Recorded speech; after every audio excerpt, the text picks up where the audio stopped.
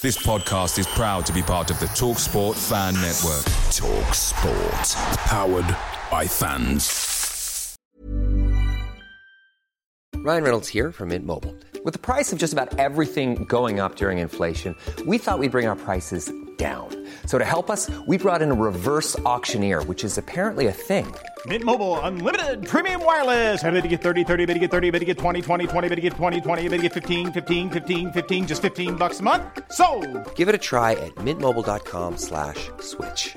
$45 up front for 3 months plus taxes and fees. Promo rate for new customers for limited time. Unlimited more than 40 gigabytes per month. Slows full terms at mintmobile.com. The TalkSport Fan Network is proudly supported by McDelivery, bringing you the food you love. McDelivery brings a top-tier lineup of food right to your door. No matter the result, you'll always be winning with McDelivery. Order now on the McDonald's app and you'll get rewards points delivered too. So that ordering today means some tasty rewards for tomorrow. Only via app at participating restaurants. 18 plus. Rewards registration required. Points only on menu items. Delivery fee and terms apply. See mcdonalds.com.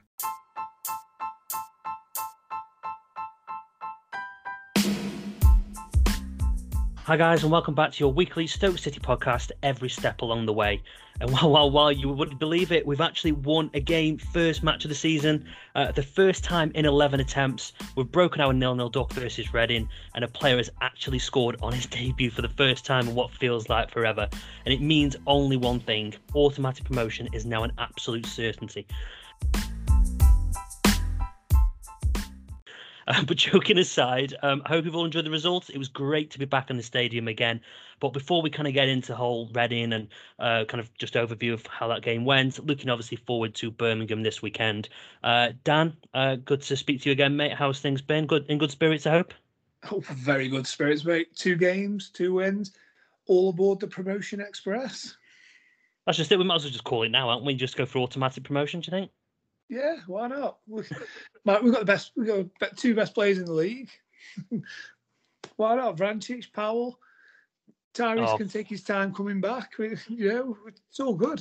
I was going to say, funny you should mention Tyrese. I think I've seen on Twitter today that he's about 3 or 4 weeks away from getting back into the first team training. So it probably is going to be a November-ish, December-ish time for him to return, I guess, by the time he's fit. So, but like he says, no rush right now. That could soon change, but no rush. So no, absolutely good to hear, mate. And I just want to, before I kind of kick it into the whole detail around the show, guys, I just want to really say a very big thank you to everyone for the interaction. Obviously, we had our first podcast the other week. It didn't go to plan due to technical issues, but it's kind of exceeded our particular expectations. I am one for analytics. I love analytics. And just to give you an idea of exactly how far our dull tones have reached. Obviously, we've had England, Scotland, Wales, and Northern Ireland who have all been listening, as you would hopefully expect. But we've had some interesting stats from the US.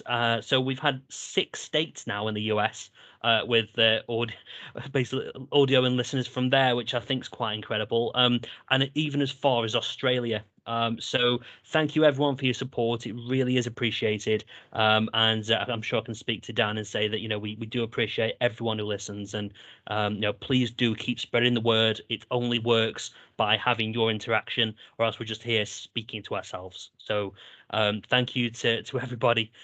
And lovely. So, just out of interest, Dan, obviously I know I was waiting for you at Reading the other day. I must admit, waiting for a very long time. But yes. I'll say no more on that one. That's fine. And I don't know about you, what you thought, and interesting to see what other people think as well. But everyone was in really high spirits, and it wasn't just the normal, it's first game of the season type scenario.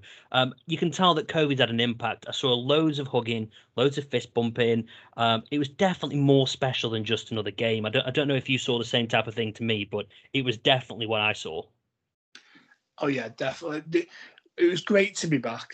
First, I say that first of all, but everybody was, like I say, just happy to see people that you only ever see at the game. People you might not even know the names. You just got a name for them, but you're like, you saw people like you're saying, high fiving, hugging, even just smiling at someone from the row in front. I know I'll take my two daughters with me, and one of them actually stayed with my nan on Saturday. She didn't come with me.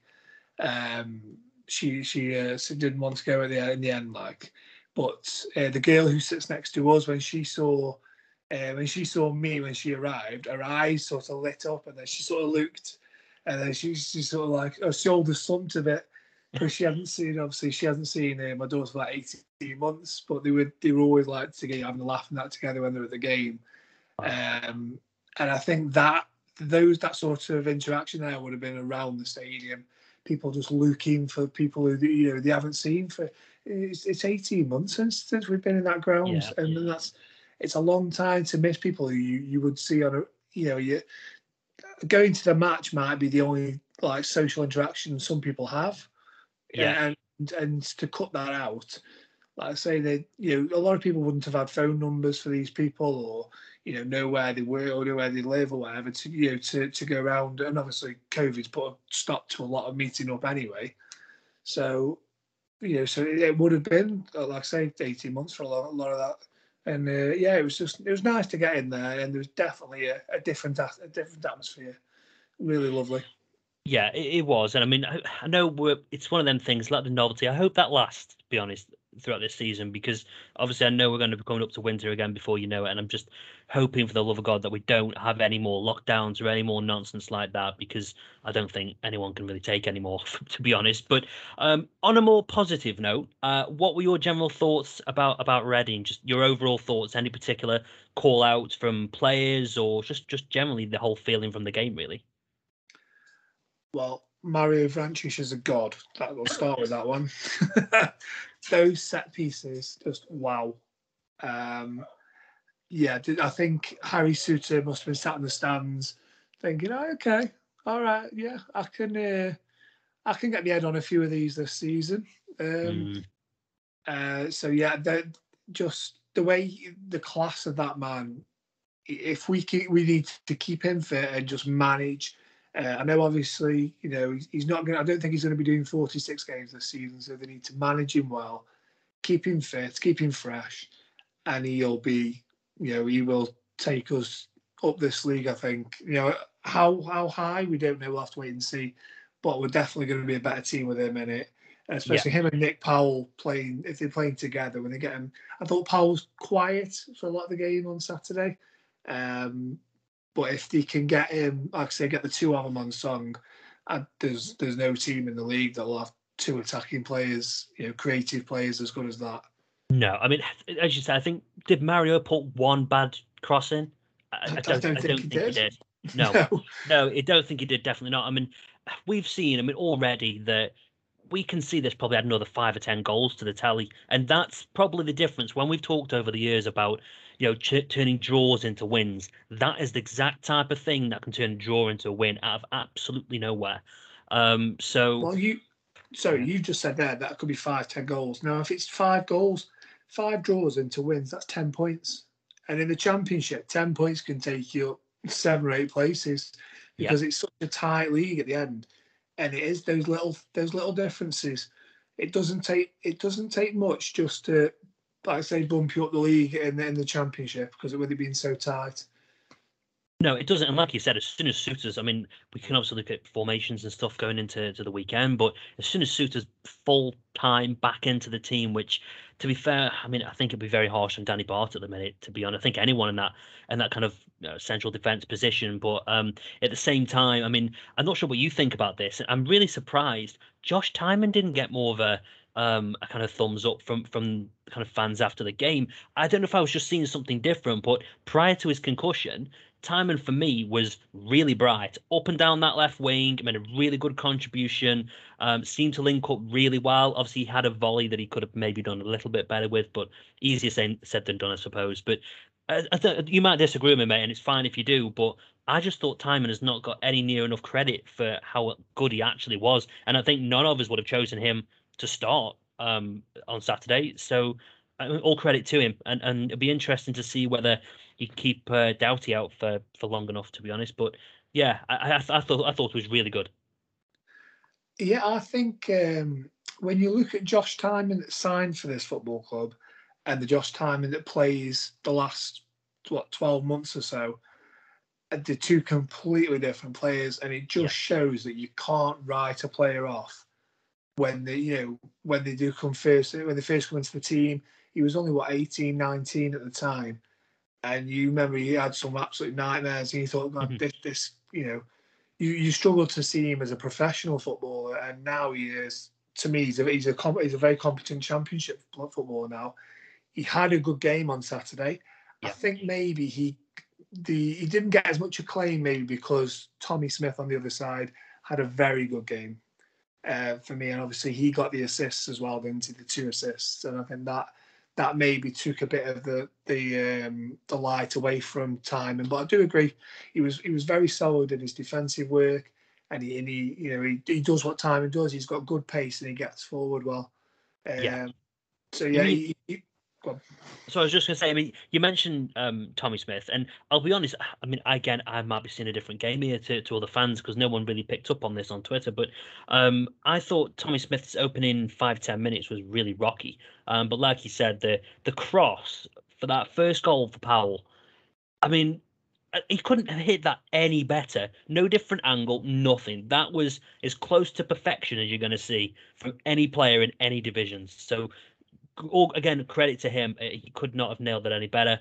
And I mean, again, it's just one of them things. I mean, Jacob Brown, just to pull into the equation. I mean, I think a lot of people were very disappointed with Jacob Brown last season, other than maybe a handful of games towards the end. But for me, and I think Brown needs to keep scoring because as soon as Tyrese is back, we talk about our attacking options, but as soon as Tyrese is back, where does that leave Jacob Brown? Because we're going to have Fletcher and Surridge, who played that other position. They're going to nail that position between the two of them. See who comes in. But it'd be again, at the minute, you'd say, well, you can't really drop Brown, but how long can you keep Tyrese out of the club? That's right, out of the first team. So we're actually flush with attacking options. And right now, I would probably edge my bets to say that O'Neill doesn't actually know which way to go with them right now.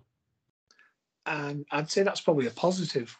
I think you want your strikers where each and every one of them knows when they play they've got to perform because the guy behind them isn't far behind them. And I think you need to know that the guys who are coming off the bench know that if they put in a good performance, grab a goal or two, that will elevate them into the starting lineup. I think maybe that was the issue. Maybe last year with Sam Vokes, he maybe looked at and thought, no matter what I do, I'm going to be second fiddle to Stephen Fletcher, and maybe that struggled with his confidence and whatever, or because he just fell off a cliff, didn't he? But now, I think we've got strikers. Like I say, I mean, what I noticed about Jacob Brown was he seems to have really bulked up a lot over the summer. Yeah, he seems to have been living in the gym. He looks stronger, he looks fitter, and I think that he's obviously looked at this side, that side of his game, and wants to improve that, and it's paid dividends so far. Because whereas last year he had a bit of pace, but then he'd be knocked off the ball or his touch wasn't there, and I think because he couldn't go shoulder to shoulder with some of these defenders and that. That's where he lacked the confidence, and that obviously came through in his touch. Whereas at the weekend, he looked a lot more confident. He looked like he was happy to receive the ball, and he'd still knock it. He'd still try to maybe run at a defender or challenge them for their pace. But he seemed happy to just lean in with his shoulder as well. So all very positive on the Jacob Brown front. And I mean, in fairness to him as well, I mean, he got a little bit fortunate with his goal, but fortunate or not, I mean, you've got to be in that position. You've got to keep the ball down. You've got to get it on target. If a defender happens to take it in, I mean, look at what's his face last night against Fleetwood. Again, an own goal. It's one of those things. It happens, but without them putting us in that situation, we don't concede the goal. Same scenario. So I don't care how they go in, and I'm sure nobody does. So yeah, absolutely spot on with Brown. He seems to really have a bit of hunger about him, which is exactly what you want, which you probably wouldn't get with an over-the-hill seasoned pro. I'm not going to mention Vokes because there's more than just him. Can't keep putting everything on him. But again, really good to see. Lots of competition. And if you don't mind, Dan, I just want to kind of backtrack to some kind of audio that I actually recorded. I mean, I mentioned that I've been desperate to get back into the stadium again, like everybody else. And I don't know about you, but it was that first Delilah for me that I was really looking forward to. So I did a bit of recording, and let's listen to our first Delilah back into the stadium.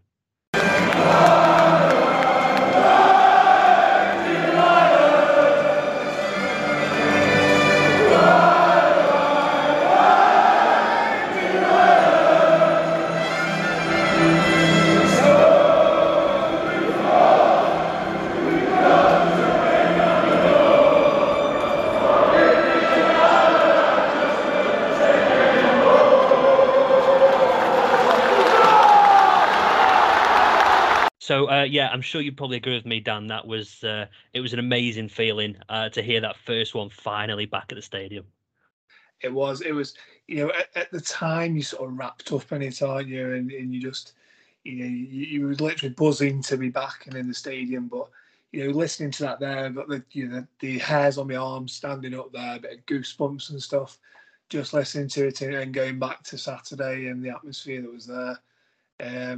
Yeah, it's brilliant stuff, and like I say, long may it continue. Yeah, absolutely. I mean, I think one thing to say as well, I thought the fans were brilliant at the weekend. I mean, I think we all expected it. And again, we'll look at attendances later on because that's quite an interesting stat we can come on to. But yeah, I mean, I think in terms of the fans, that they were brilliant. Atmosphere start to finish, to be honest. I think there was a bit of a lull in the game, which always happens. But I think, one thing I'd want to kind of say is, we've been asking for supporters to obviously get in touch with us, to give their views, give any audio clips, etc. So obviously, if anybody's new to the podcast, then make sure you go to Every Step Along the Way on Twitter. You can send us a DM or leave us an audio message if you like. So the first person actually to get in touch was Harry. He's a diehard Stoke fan. He's got his own YouTube channel, and many of you will have seen him before. But let's have a listen to exactly what obviously Harry had to say. And it's very, very interesting to get his thoughts. So thank you, Harry. Let's see what he has to say. Hey up guys, RVSFC here. A big thank you to Every Step Along the Way for getting me involved with this week's podcast to review our opening game of the season against Reading, and what a fantastic afternoon it was. Thoroughly enjoyed myself. It was lovely to be back at the Bet365. But in terms of the game, I was really, really happy with how we played. I thought Jacob Brown was good. Tommy Smith deserves a lot more credit than he got. I felt he was a little bit shaky at the back at times, as I think we were in general. But overall, going forward, he was superb. Put that assist in for Surridge's winner.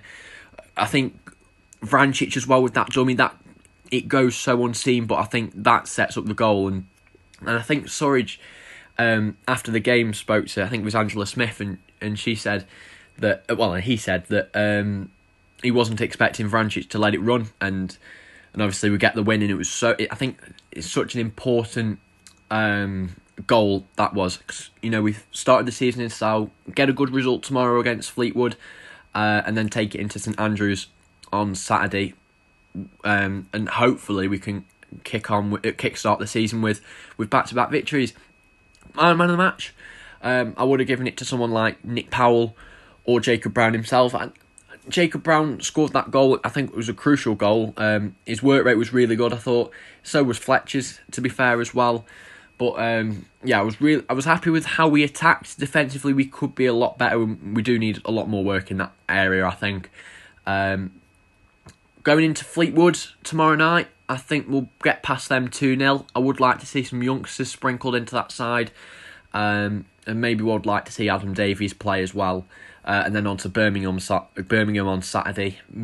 Pretty much the same 11, but maybe Alfie Doty in for Josh Tymon. I think Doty brings something a little bit different. He's a bit more stable defensively. I like Josh Tymon as a player, but I don't think he's that good defensively. I think he's a lot better, he's a lot more threatening going forward. But yeah, overall, very, very happy with how we've started the season, and we've building on a positive pre-season. And yeah, thank you for getting me on. And yeah, all the best. Up the Potters. So thanks very much for that, Harvey. Much appreciated, mate. Always good to hear from you. So you're all obviously, that was recorded, of course, pre-Fleetwood, and you were very, very close, mate, with your 2-0 prediction. So unfortunate there. I hope you didn't have a bet on that. But Dan, what did you think about what Harvey had to say? I think if you did have a bet on it, you need to go see James Chester down the training ground, maybe. Take a slip with him.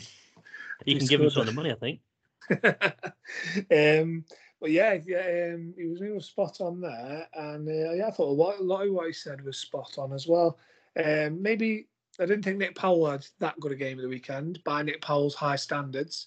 I'm a massive Powell fan, don't get me wrong, but I don't think he was quiet at the weekend. Luckily, we know he doesn't stay quiet for long, though, does he? No, you got to let him off, haven't you? Yeah, exactly. He's this time of season, players just ease themselves in at different rates, don't they? You don't get you don't take that much notice till 4 or 5 games in if somebody's not quite up to speed. But cheers. Thank you to Harvey there. That was he spoke a lot of sense. Nice to hear. Yeah, he's a nice lad, and I think anyone who hasn't, as I said, checked out his YouTube, please do so. It's really quite entertaining and just interesting to see how you see his reaction when the goals go in. I know reaction videos aren't for everybody, but I quite enjoy them. So thanks very much for that, mate. And we always like to try and get opposition views wherever possible as well. So a Reading fan got in touch with us, a chap named Joe. So he left us a nice message when he got off the coach from his long trip back to Reading. So this is what Joe had to say. Very interesting to comment on a couple of things he picks up here. So let's see what Joe had to say. So basically, my thoughts on this game. I say fairly close game. Stoke deserved to win. I think if we had Ajara, he picked up a knock against Crystal Palace in the friendly, it could have changed the game. But instead we had to play I think he's 19-year-old youth player down the wing, which he's just not ready yet. And that kind of led to one of the goals. I think the free kick you ended up getting a goal from was unfairly given, as from where I was stood, it looked like a foul originally on Liam Moore. So it was some good goals from Stoke and all round a good atmosphere.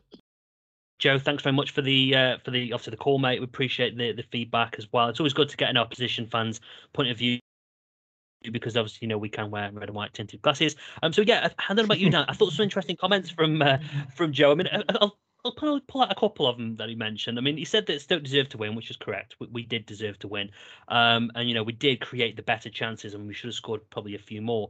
Now he mentioned the foul for the first goal, and hand on heart, I can't particularly remember the free kick that was leading up to it. But I tell you what, if we did get one, then I mean, for me, to be honest, mate. The referee was wearing a blue and white shirt for most of the match. So as far as I'm concerned, if we got away with one, I can't remember, but if we got away with one, then boy, did we deserve it. To be honest, I don't think we did. I think, if I remember it rightly, the ball was played, we were trying to play Jacob Brown in behind the defence. Ball was played over the top. And Moore, the centre half, had hold of him for a good 2-3 seconds. I'm with you. Is that the one where everyone was moaning about him not playing advantage? Yes, that's the one. Yes, yeah, okay. Brown sort of shrugged him off in the end. I think Brown sort of like tugged back at him and he let go then, and he was away and he had the shot and the keeper saved it. And so luckily he didn't play advantage. Right, Stonewall then. Yeah, I know exactly the one you're on about. Yeah, absolute free kick. I'm sorry, Joe. We'd love to get the opposition views, mate. It's absolutely brilliant. But yeah, I think if that is the one, then yeah, it was an easy free kick to give away. So yeah, okay, thank you for that, Dan. I knew you'd remember, mate. I think it was one of them. I was probably dipping into my bottle of Pepsi at the time. But I tell you what, speaking of bottles of Pepsi, as relevant it is to our podcast, I actually brought a bottle of Pepsi Max for the first time, and I can see that they put the bottles back on the tops back on the bottles. Yeah. And I know it's something really, really, really basic, but the amount of times that did my head in, you cheer and someone would knock over your drink that you just paid an extortionate amount of money for, more for me. So yeah, just an observation, I guess. But yeah, thanks again, Joe. Much appreciate it, mate. And just kind of, obviously, we want to try and finalise now the Reading kind of overview. We've spent a lot of time on this, but Dan, I think you've got a few kind of stats and attendances and bits like that you want to run through. Yeah, so for the game itself, we had 6 shots on target, and only Blackburn had more in the whole division at the weekend. which is quite a nice unstoked stat, you'd say, for the last couple of years, wouldn't you? So it's very promising. And we actually had 18 shots altogether. And again, only Blackburn, who had 21, and they just pipped us on that one. But yeah, 18 shots and 6 on target, so very promising. So yeah, also, if we move on to Mario Vrancic, if you don't mind, and he's got some game stats from him that we've seen on Twitter. He had more accurate crosses, 6, more key passes, 6 again.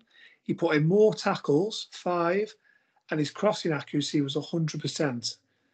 So he topped every one of them stats from the players who were on the pitch. And if I'm right in thinking, he didn't make the team of the week, did he? He didn't, no. Only Jacob Brown and then John Smith from Reading made the official team of the week as well. Yeah, it sounds to me, to be honest, mate, that it's whoever got the man of the match performances, probably, because no one who's watching that match. In fairness to Jacob, he was good, but I don't think anyone's choosing Jacob over Mario personally. But okay. Yeah, I think because it's funny because obviously it's like sponsors man of the match as well, aren't they? So it's interesting, like I say, how maybe had more competition in the midfield than we did up front at the weekend. Maybe there were some other top midfield performances that we didn't see. Fair enough. And did you? I think there was. We are pretty sure we ran a poll as well, man of the match poll, didn't we? For that particular match, anyway. We did. So Mario actually came out on top with that with 51% of the votes. Nice. Jacob Brown got 34%. Josh Tymer was our third name choice. He got 3% of the vote. And then the other was other, which got 12%. Now, we asked people if they put other in to comment underneath so we could see who it was, who they were referring to. And if I break that down, Tommy Smith got 4%, Ben Wilmot got 3%, but then that leaves a few percent there that's unknown where people haven't commented. So if people do, if you do click other, please do comment underneath, because we're going to be keeping track of these over the course of the season as well, and it's going to lead towards our sort of official player of the season at the end of the year. So the more votes we can stick on a different player, the better. We'd love to give everyone a click, but Twitter only allows us four, doesn't it? yeah, it's a bit of a pain, to be honest, but never mind anyway. Like I said, we'd all agreed that was just a great start to the season, which is brilliant. So yeah, absolutely great. So I think that's probably it for Reading. I think we've covered that to death anyway. So that again, thank you for everyone who contributed with audio for that. We have obviously got a few more bits of audio as well around the Birmingham match.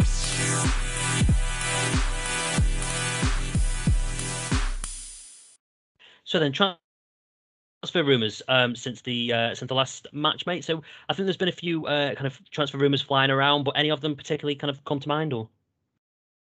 Yeah, well, we were linked with Roman Sawyers last weekend, and he actually got taken out of the West Brom squad for their Championship opener on Friday night. So everybody thought, obviously, West Brom have taken him out of the squad. That must mean a move is imminent. It appears to have gone quiet since then on it, though. I've not really seen many links since then.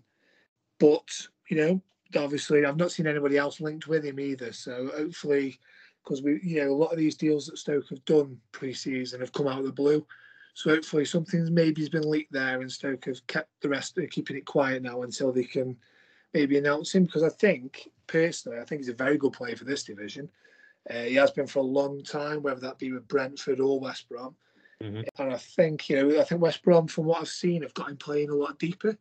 Maybe playing around where Joe Allen's playing at the minute, sitting in front of the defence and sort of dictating the play from there. Because I think they've got him sort of like, spraying the ball about, but also he's got that drive and he can drive forward from deep.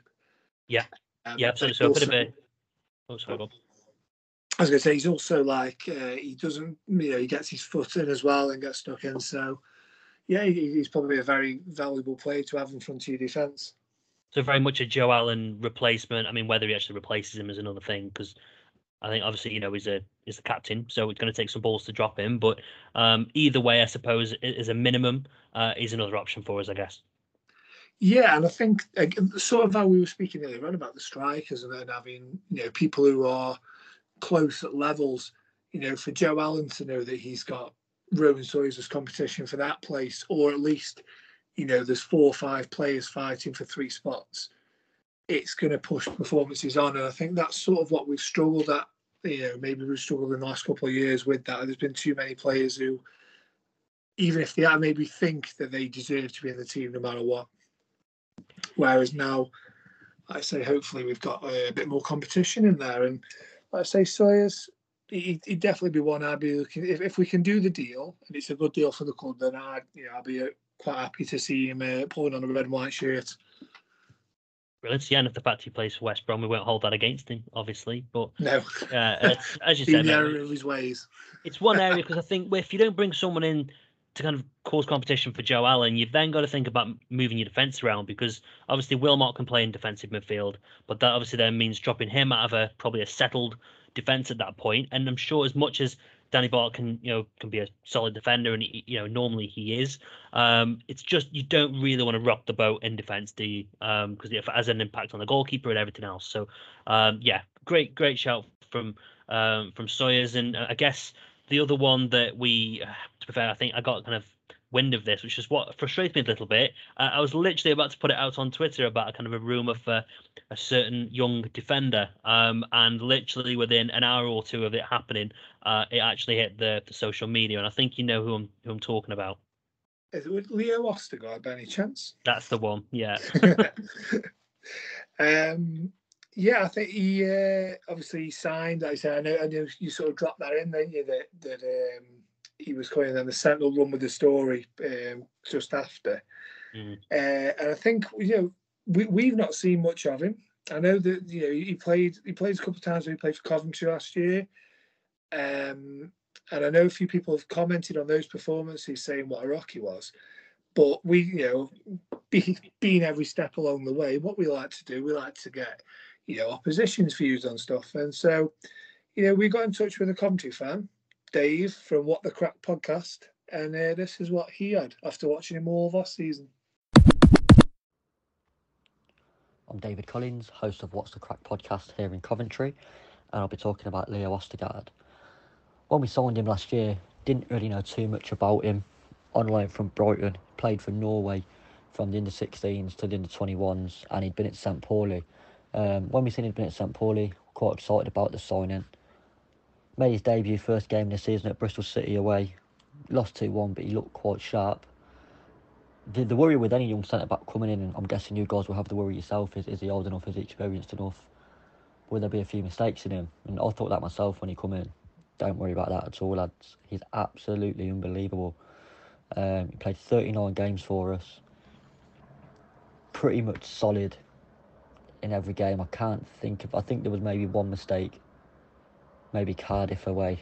But all in all, unbelievable, mate. He scored 2 goals. He should have had about 12 goals. I think he hit the bar about 150 times from corners and set pieces. 2 goals he scored were massively important. He scored against Bristol City at home in a 3-1 win in early April. And then the biggest goal we scored, relegation battle, Rotherham away on a Thursday night, and he pops up late on from a set piece, which pretty much secured our safety. He went back with 2 games to go with a thigh injury, back to Brighton, and ever since he's gone back, it's all we've spoken about. Can we have Leo back? Do you think we're getting back? What wages does he want? At Coventry, we run quite a tight budget. We don't want to go over anything, and I'm all for that really, because you've seen that many teams get in trouble over the years. I went against everything I believe and said, give him a blank cheque, give him whatever he wants, and just get him here at all costs. He's that good. Great signing for you lads at Stoke. And I wish him all the best, apart from when you play us, to be completely honest. In terms of how he plays, he can play with his feet, but he'll win everything in the air all day, and he'll get rid of it, and that's what you want. I can't speak highly enough of him. I think he's absolutely class, and absolutely gutted that he's not coming back here, but I'll be clapping him at the Britannia next season and at the Ricoh. And I know I've got both the stadium names wrong now, but I refuse to call it whatever our new ground's called in the Bet365 stadium. Good luck for the season, lads. Cheers for that, Dave. what can we say? He sounds like he'll be missed, in the Coventry shirt this year. But their loss is our gain. I mean, he had a great debut again last night. Got rave reviews off our fans. He's had rave reviews from there. Brighton have just signed him to a new long-term deal. They wouldn't let him out until he'd signed that. So it all sounds promising. And I think if we've got him, Ben Wilmot, and Harry Souttar centre half, that's a tough-looking trio as well. Nobody's going to be messing with them three, are they? I mean, that is just the thought of that is. I mean, it's scary for any attacker and any kind of opposing team. They're going to look at that and not fancy that. I mean, as you say, you're talking about Ostergaard and obviously how he performs. And I think obviously, again, Dave mentions about him scoring. He should have scored, 20 odd goals. And he seems to, as you said, be a bit of a god down at Coventry. And I know none of them, I didn't see any comments from anyone saying it was a bad signing. If anything, they wish they could have had him back. So I think that's obviously a positive. And when was the last time we had a defence who actually scored plenty of goals? I mean, Shawcross, Huth. I mean, can you think of any more recently? I might be omitting here, but I mean, talking regular goal scorers from defence, I can't think of anybody. No, I think you're going back to like 2008, aren't you, with Leon Courton and Ryan Shawcross, who got 9 or 10 goals each that year. Yeah. I think that, because I mean, Huth was good for 3 or 4, but if we can get the delivery coming in good, then I think Ostergaard, Souttar, I think they'll be helping themselves to quite a few this season. Yeah, absolutely. And I think the interesting thing, I know we've got a bit of time left in the transfer window. I mean, Ostergaard was one of the 2 people that I was told about that we were looking at from Premier League teams. Kind of in terms of names, I can't give the name of the second one, but I know right wing back is definitely the position that they're on about, and obviously looking at, which is not going to come to a shock to absolutely anybody, to be quite frank. And it's the same person who told me about Leo, so I'm hoping it's going to be a positive, and it's definitely going to be right. So we'll keep that under wraps because it's no one's place to say anything. But if it comes off, then fingers crossed. It's the same type of ilk, same kind of age range. Loan deals is the only deal we're probably going to do by the sounds of it now. I think O'Neill come out and said there's no real money to spend on transfer dealings. So it is what it is. I think it'll probably end up going close to the deadline at this particular point. I think there's a lot of things that have to drop for it to go through. So fingers crossed, we can kind of hopefully get the business done, because I think we'd all agree Tommy Smith is not going to play 46 to 50 odd games if we include the cup. So we need cover, don't we, Dan? Yeah, because I mean, the thing with wing backs as well is it's such an energetic position, isn't it? Yeah. You're up, down constantly. You're basically doing 2 positions work. You were a winger and the fullback. And I think to ask somebody to, like say, do that again and again and again, especially in a championship where it's Saturday, Saturday, Tuesday, there's no let up. And I think it'd be unfair to ask somebody to play that position that many times and expect them to play to a high enough standard where you want to be challenging and pushing, the top 6 in this league. Yeah, absolutely. It's not going to happen. So again, I think regardless, we'll end up getting a right wing back, whether it's the one that they want or whether it's someone off the B list. Either way, we need cover. So we'll take. I don't think Tom Ince is the answer. I don't think he's ever been the answer. To be honest, he's had his chance. He's messed his chance up more than enough times. If we have to go with him for whatever reason, then we'll go with him. But I don't think anyone would be happy with that. So yeah, we'll just assume that he doesn't exist for the time being, I think. And kind of obviously looking ahead to kind of Birmingham, I mean, I did obviously the research. I mean, one thing I'd probably say to anyone listening, really, we do a hell of a lot of research before these podcasts, and I spent hours doing these things. And I actually had to get Dan to check this for me because I couldn't believe the stats behind it. Now, we last beat Birmingham in July 2020, so not very long ago. We beat them 2-0 at the Bet365. But kind of from our last 10 league meetings, we've beaten them twice, we've drew twice, and we've lost 5 times. So the numbers aren't on our side from that point. And as much as you think, oh, is that all? It's not bad. Well, listen to this one. So we haven't beaten them away in the league since. Now, I know actually, I'm not going to ask you about this, Dan, because you know the answer to this. But we haven't beaten them away in the league since 1988. I had to double check and triple check, and that is accurate, I believe. I know we did play them in the cup, but in the league, I think it's been about 15 meetings in the league since that point, and we've not beaten them away. So my prediction for the weekend, which I'll come on to, changed very quickly. It's not looking very good, to be honest with you, from that perspective. Any particular observations about that kind of history, Dan? Yeah, I mean, I thought to myself, it's not a place I enjoy as a team and not a game I look forward to. And now I know why. Because I've never been able to associate it with a win. I mean, the last time we won there, I was 1. So, yeah, I think that result, that win would have passed me by. I can assure you of that. Yeah, and I'm just hoping somewhere along the line that we've completely got this wrong. I mean, 3 different stats websites said this. That's how much effort I put into trying to prove myself wrong. So if I'm wrong, they're all wrong. So we'll take that. And I mean, it'd be interesting as well. So ticket prices, as we all know, has been absolutely huge just recently. Birmingham taking all the flack, and rightly so, for £35 tickets. I think they've even been charging some of their home fans 40 quid a ticket as well, which is just incredible. I don't know what world we're living in right now, but I think anyone who pays, I understand there's loyalty in football. We all want to go, we want to support the teams, but at what point, Dan, does this come to a head? Because every season it rears its head, someone complaining about ticket prices for a couple of weeks, and it dies a death.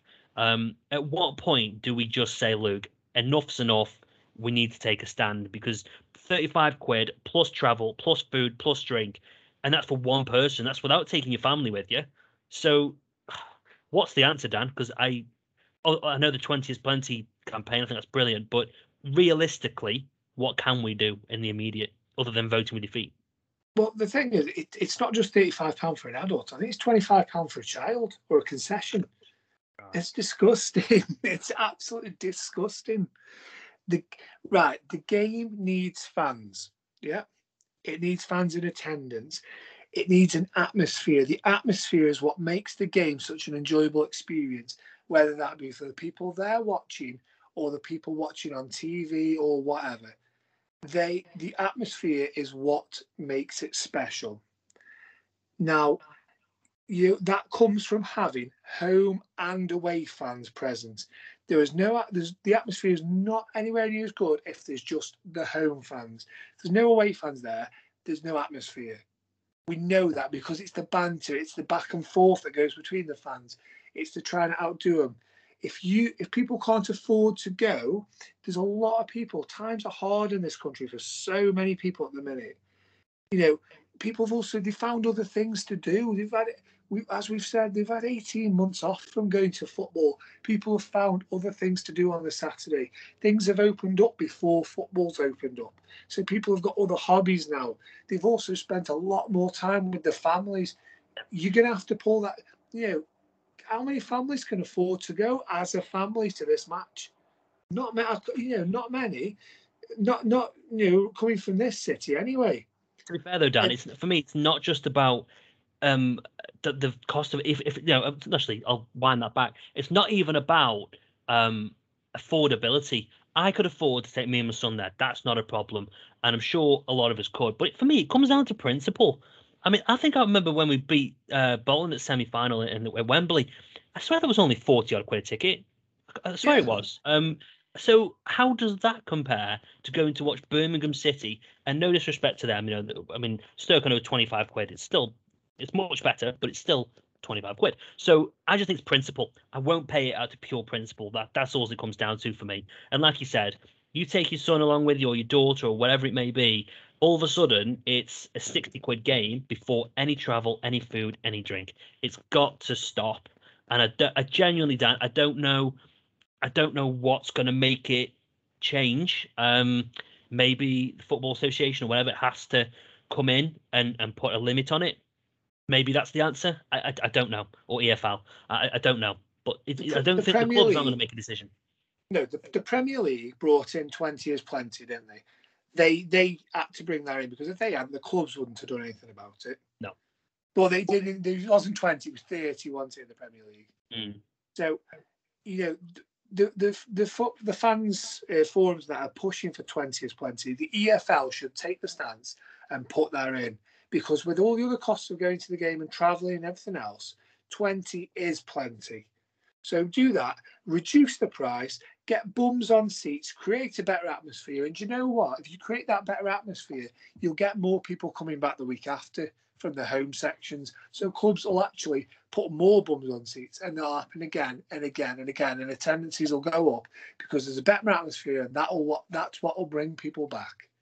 Yeah, more 100%. so than the football's on the pitch in front of them. Absolutely, mate. And I mean, obviously, I think I've already told you this, and obviously won't be maybe news to many people, but I've applied to be on the Stoke City Supporters Council the other week, and I know voting's open for another, I think, 8 or 9 days, and one of the initiatives that I've put down there is what I would like to discuss with the club is around the entertainment for the kids and stuff like that. But importantly, I remember younger having, I think it was a kid for a quid scheme. You bring a full paying adult or whatever it is, and you could bring your child in for a quid. I mean, I think that's a great initiative, and I know the immediate from maybe the club. I don't know. I can't speak for them because they don't obviously know about it yet. But for me, yeah, it's a quid. You practically gain someone in for free. But the way I look at it is that son or daughter might want to get a pie or a drink or go to the Stoke shop after the match. For me, the value will still be there going into the club. It's likely to still get the funds. So I think schemes like that need to start making a reappearance. And I know there'll be a reason why we may have not done it beforehand. So it's absolutely not a dig at the club in any way, shape or form.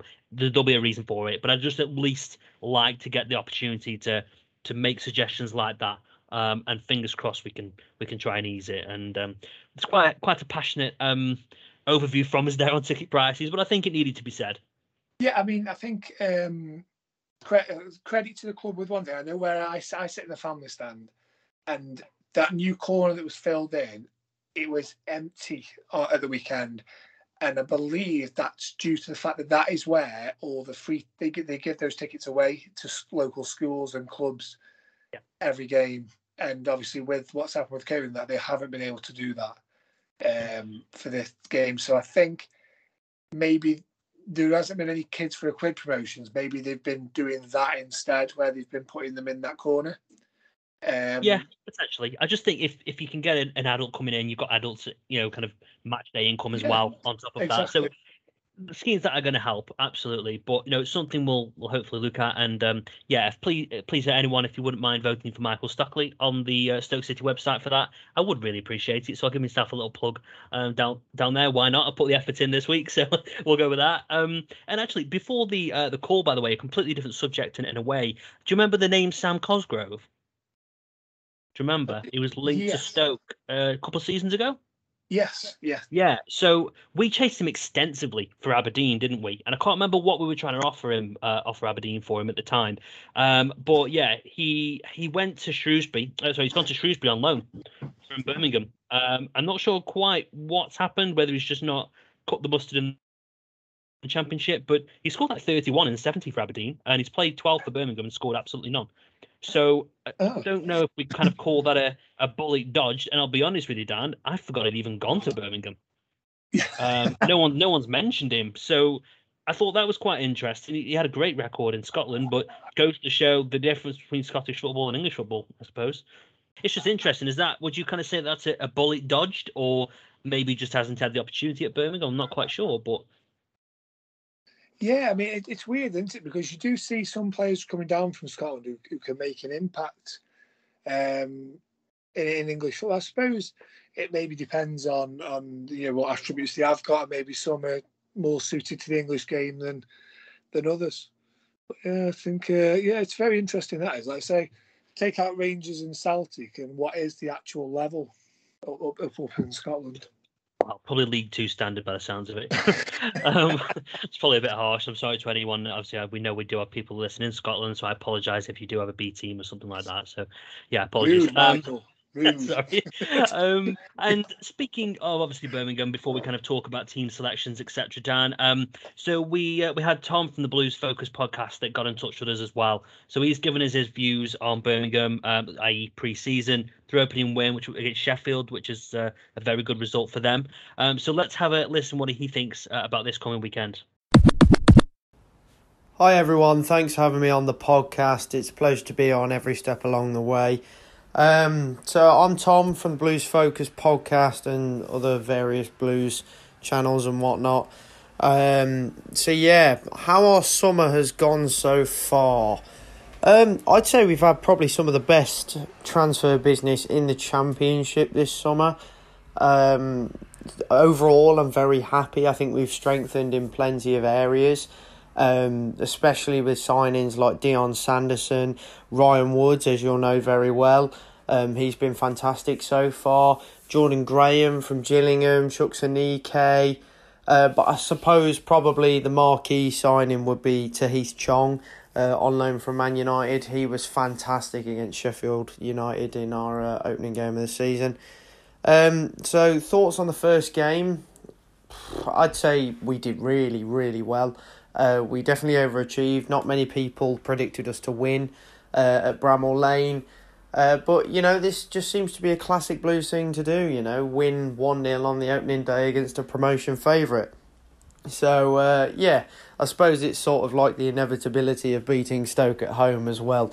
I shouldn't have said that now because we'll go and lose. But, I'm very happy with the first game. Solid performance. We're really hard to beat and hopefully we can carry that into Saturday's game. How will we play? If we play the 3-5-2 system that we played against Sheffield United, then we'll just be hard to beat with the occasional bit of flair up top, but mainly playing through the wide areas of the pitch, looking to get crosses into the box to the main men such as Juki and Hogan. That tends to be the way we go about things, but it wouldn't surprise me if Bowyer had a different trick up his sleeve, because we rarely find ourselves without a plan B at the moment, and it makes a nice change. It's very refreshing. So what should you fear from Blues? Probably the usual, and that's Juki. Juki likes a good header at home against Stoke. So, I'd probably say Djukovic just because recently he's caused Stoke in particular problems. But at the moment, the main man is definitely Tahith Chong. If you can isolate Chong, then I really think you could cause us massive problems. And it'd definitely put you in a good place to go and win the game. But that's if he plays, who knows. So a score prediction to wrap things up. I'm going to be positive. I think we'll be a lot more clinical than we were against Sheffield United, because that was probably our big problem, because we could have put that game to bed sooner. And John, I want to be optimistic. It's a shame that the atmosphere won't be what it could be, with Blues having 2 of their stands closed for the next 2 home games due to repairs. So the atmosphere won't be as good as it could be. However, I'm still going to back Blues for another 1-0 win. So that would be 3 consecutive 1-0 wins this season so far, 1 in the league and 1 in the cup.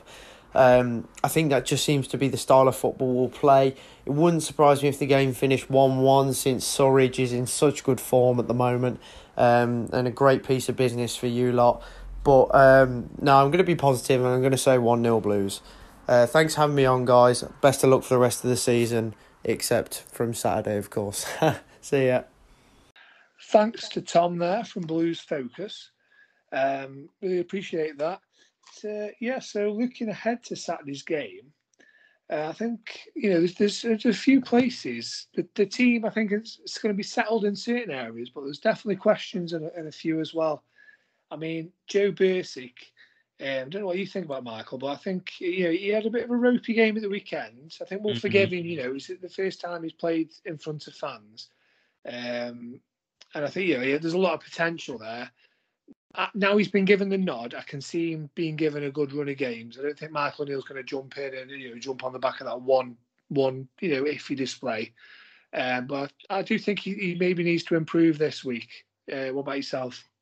Yeah, I think there's a few good, stops. He didn't have much to do, I think, overall. I think the problem with Joe at the weekend was his kicking let him down, and I think that was the one thing that people could really hit him over the head with from Saturday. So I think overall he's a good shot stopper. We've seen that before, and like you said, maybe the fact that he hasn't really played in front of a decent crowd, especially Stoke crowd, then that's probably going to have a bearing on it, mate. So yeah, we'll certainly let him off. Absolutely, one game is not a fair assumption to make, but 100% he needs to just step it up a little bit. Adam Davies is ready to kind of just jump in whenever he's not playing well. So yeah, he needs to just keep his game up. Yeah, definitely, and like we've seems we're saying this quite often, it's another area in the team that we've got good competition for, which is promising. Another area is centre half. So, do you think we'll see Harry Souttar coming in for Danny Bart after his captain's display in midweek? Oh, it's a tricky one, isn't it? I mean, he probably should. But again, I always like to think about, well, what has the previous player done that's going to really mean that he's going to lose his place? I think it's very, very harsh for Danny Bart to lose his place. But I don't know. I mean, I'm thinking about my team kind of going forward, really. And I think I'd probably have Ostigard, Souttar and Wilmot in my back three if I had to really choose. But again, it's another problem for O'Neill to keep them happy. I'm not sure which way you think they'll go, but I would probably drop Bart for Souttar, really. Do you know what I think might happen on Saturday? Right, we know, obviously, Tommy Smith is sort of nailed on for right wing back into the minute for the foreseeable future. Now, Josh Tymon, he can't play at the weekend and he can't play against Swansea because he had due to the concussion protocols that were in place, he has to have so many days rest. So that frees up a left wing back spot. Now, Alfie Doughty really would be the one to come in. But he played on Tuesday night and we've got a game against Swansea next Tuesday. Now, he's been out for such a long time. Are they going to risk him and his hamstrings playing 3 games in 7 days in such a position that requires so much energy and up and down? I'm wondering whether we'll see Morgan Fox at left wing back on Saturday. And that might allow Danny Bart to just move on to the left side of the defence. Harry Souttar back in the middle. And then we've got Ben Wilmot, who will probably come back in on the right side of that defence. Obviously, we've got Leo as well. He might even come in. But yeah, great competition. But I think that's the way I can see it going Saturday. I think we'll have Fox on the left wing back, Smith on the right wing back, and I think we'll see Bart, Souttar and Ben Wilmot as the 3 centre halves. Yeah, definitely. So I think Tom said on that kind of audio then that they play a 3-5-2 as well. And I think one thing for me is that are we going to go 3-5-2 versus 3-5-2? Is that what we're going to do? I mean, I can almost see him maybe even considering a 4-4-2 and a deeper 4-4-2. And then it would make sense because Fox is probably better as just a full-on left back. So, I mean, he's got options again, good options. But it'd be interesting to see whether it's just a battle of wits and battle of quality against 2 teams playing the same formation. Certainly be interesting, without shadow of a doubt. I personally can see 4-4-2, bring Wilmot into central defensive midfield alongside Allen, and then Souttar goes alongside Bath or Ostigard. Potentially, but again, there's so many different combinations that we could go with here. All guesswork, but you're probably right. I'll probably stick with 3-5-2. Yeah, the only worry I suppose you could have is, like I say, if you've got 2 3-5-2s, is that how much space is somebody like a Nick Powell and Mario, how much space are they going to get? Because that's a very congested middle third of the pitch there. If you've got so many central midfielders and everything in there. And obviously, each team, you've got your 3 centre halves who can step out if you venture forward as well. So we might, like I say, we may try and just change the formation up a bit. I mean, 5-3-2 seems to be drilled into them right through pre-season. It's what we've been playing. We're buying players to suit the formation as well. I think he will carry on with it. I think he does like it. I can see its benefits. We've got 2 men up front, which is something we Stoke fans do like to see, having 2 strikers on, don't we? We've got the extra man in midfield, and you've got numbers in defence. So it does seem to tick a lot of boxes. But like I say, whether when they go up against each other, whether it just sort of nullifies each other too much, it might not be the greatest spectacle.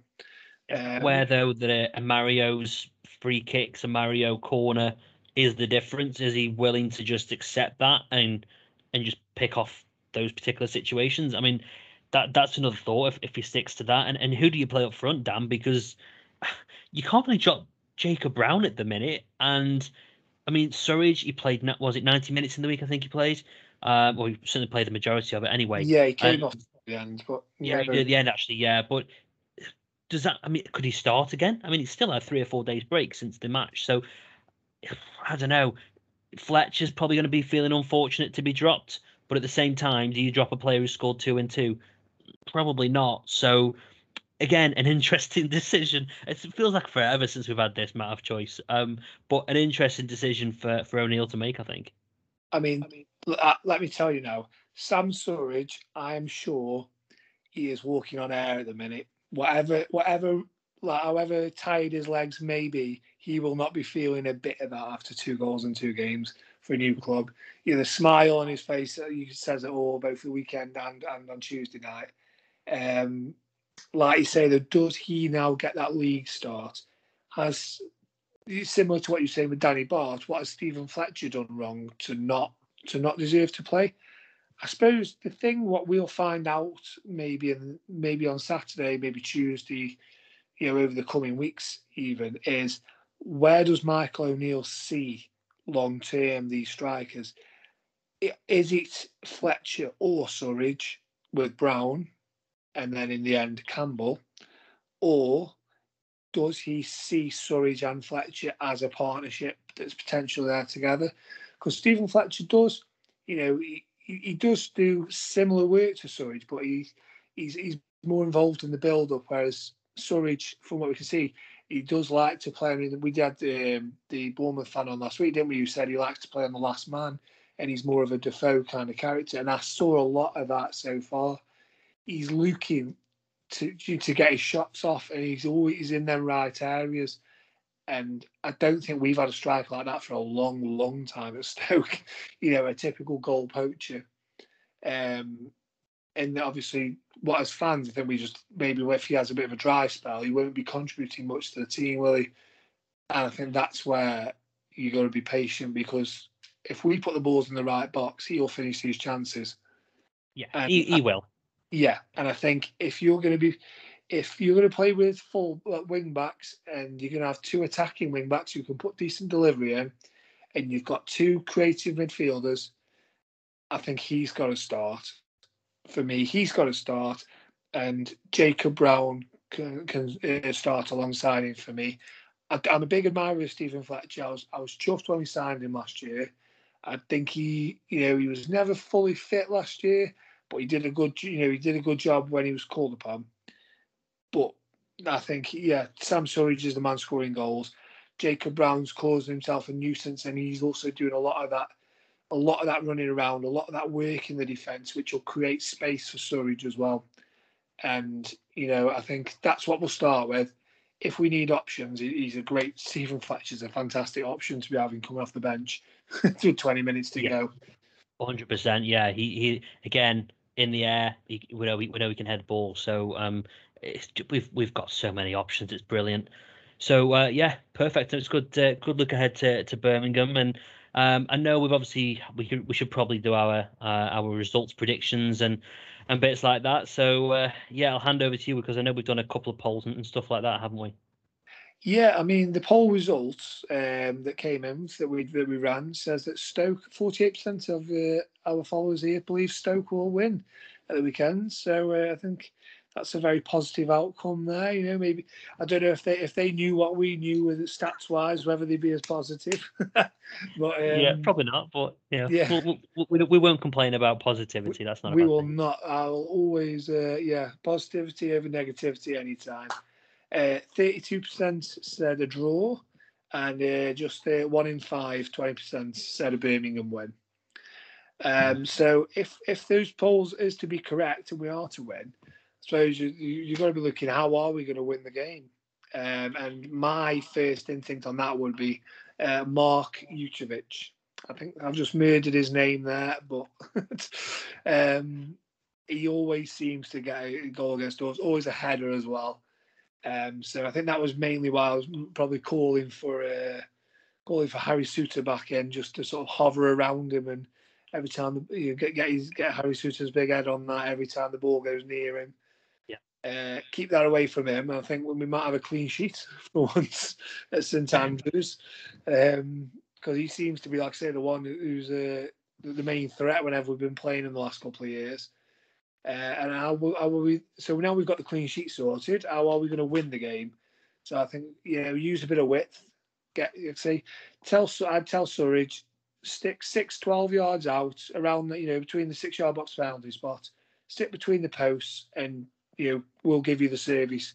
If you get yourself in that area, we'll find you, and then all he's got to do is do what comes naturally to him, it seems, and get the shot on target and at the back of the net. I think that is my way of winning. How would you see it going, Mike?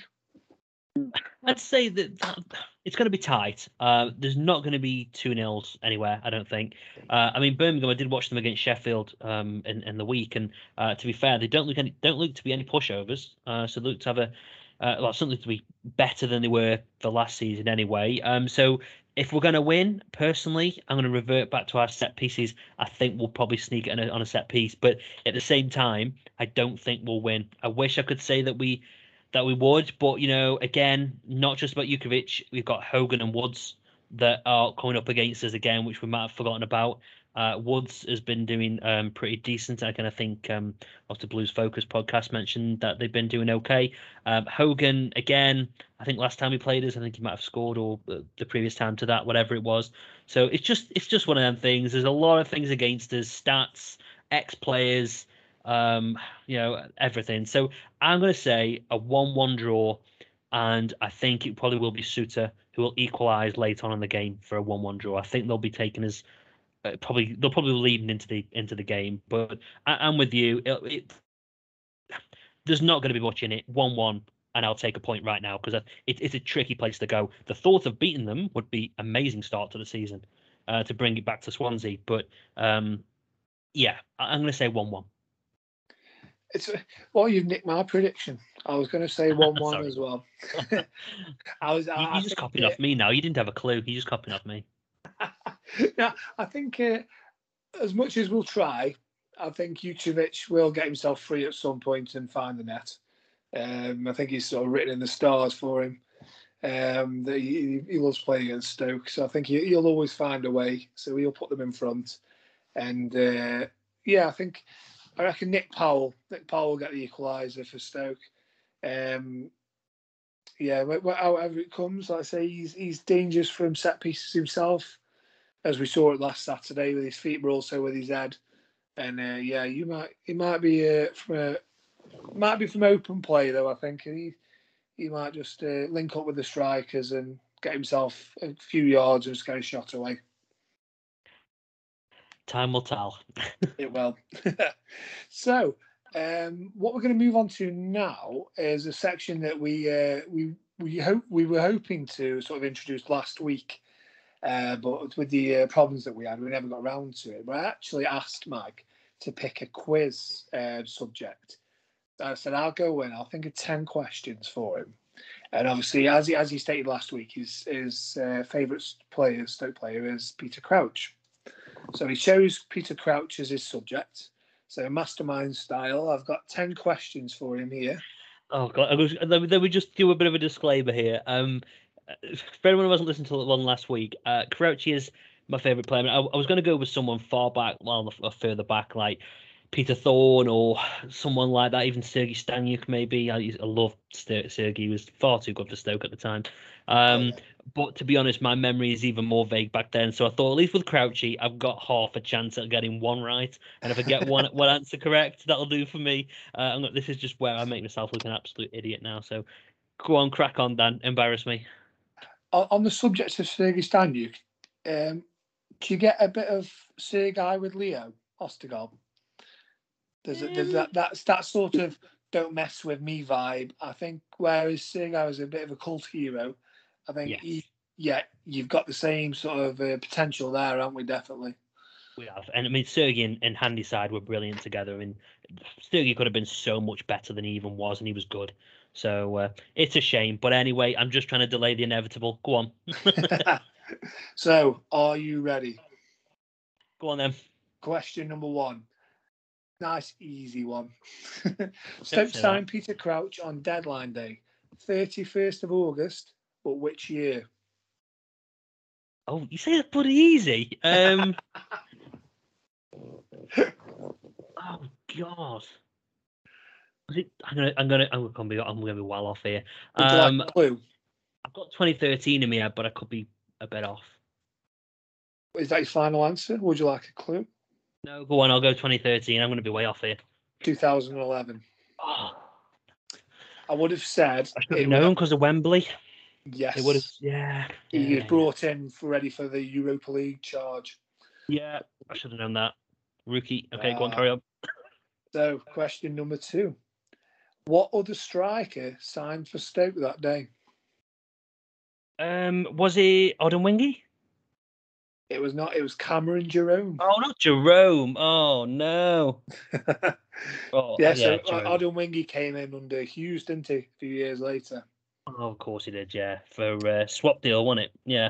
Yes. Go on. I'm actually murdering this. on that deadline day, Odemwingie may have been down at QPR. You never it might have been that one. Probably was. Yeah. Right. So question number 3. He made his Stoke debut against Liverpool, but who did he score his first Stoke goal against? Oh, bloody hell, mate. It's a big team as well. It's a big club to score against. It was the following home game after Liverpool. Couldn't have been Man City. Oh, so close, Man United. United. I couldn't. I was trying to think. It was either United or City. But go on. Yeah, in front of the booth. I'm going to go with first answer. It's fine. Right, I'm going to give you a bit of leeway on this one. I'm going to give you 10 either side. Okay. He made 721 career appearances. Right. You know what question's coming here, don't you? Yeah. So he's 43rd in the list of Stoke appearance makers ever. But how many games did he play? Maybe 10 either side. How many games did he play for Stoke? Bloody hell. So 721 in his career. Yeah. So a good chunk. He was with us longer than pretty much anybody in the end. And he's 43rd on our all-time list. That's not that. I'm going to go 200. Not 50. It's a good start. 230. 230. Oh, so close. 261. Really? 261? Yeah. Oh, bloody hell. It's a lot, isn't it? Yeah. God, yeah, did pretty well. Good on Crouchy. Well, good lad. So, question number 5. He has the club record for most substitute appearances. So how many of them 261 appearances were as a sub? More than any other Stoke player ever.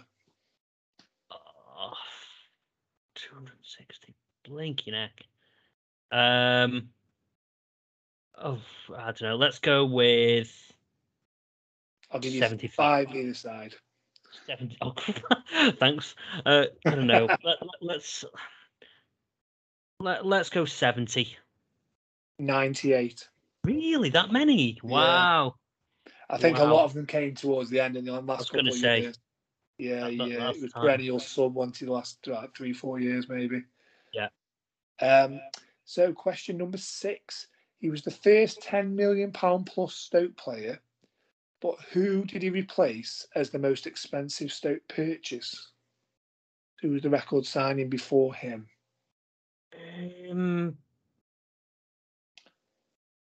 A clue. He wasn't just that he replaced him as. It wasn't just that as replacement, as in not just that doesn't mean as a striker. Do you mean? Yeah. So he didn't just replace him as the most expensive player. He also replaced him in the side.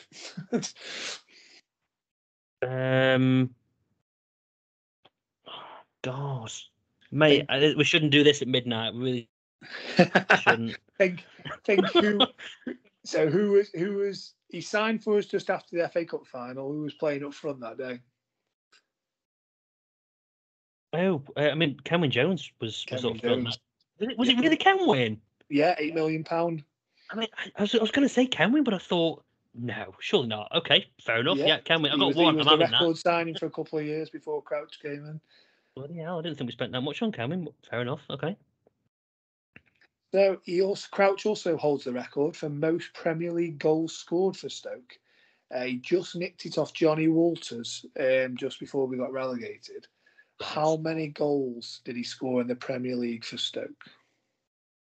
It was in the 40s because I think Johnny was, I swear it was 44, 45 Walters had. So I'm going to say he's just nicked it. So 46. I'll give you that one. It was 45. Walters did it. Walters had 43. Oh, I got 2. I'll take it. Yeah. Who did Peter Crouch score his 100th Premier League goal against? Oh, God, it was the robot he did at the end. Cross came in from the wing, you slid in and put it in. Oh, my word, who is it? It wasn't anybody big, was it? It was quite a mediocre team. Was it someone like... Oof, that could be controversial. See, I want to think about this for a sec. I think it was somebody like a Fulham. Think bigger. Bigger than Fulham? That doesn't take too difficult, is it?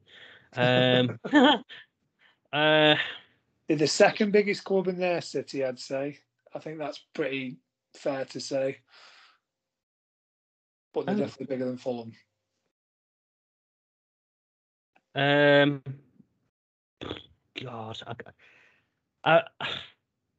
I'm really not sure who it could be. Everton, was it really?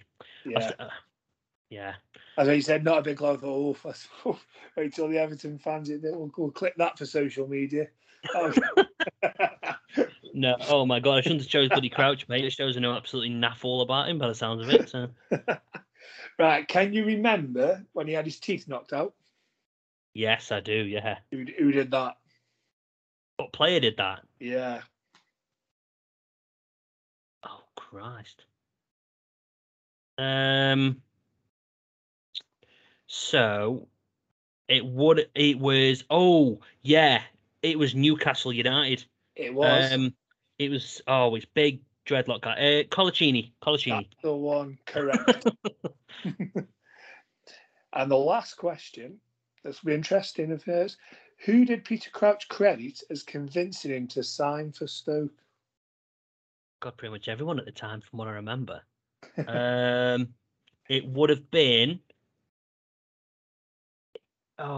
It would have been Jonathan Woodgate. It was Jonathan Woodgate. Yes, correct.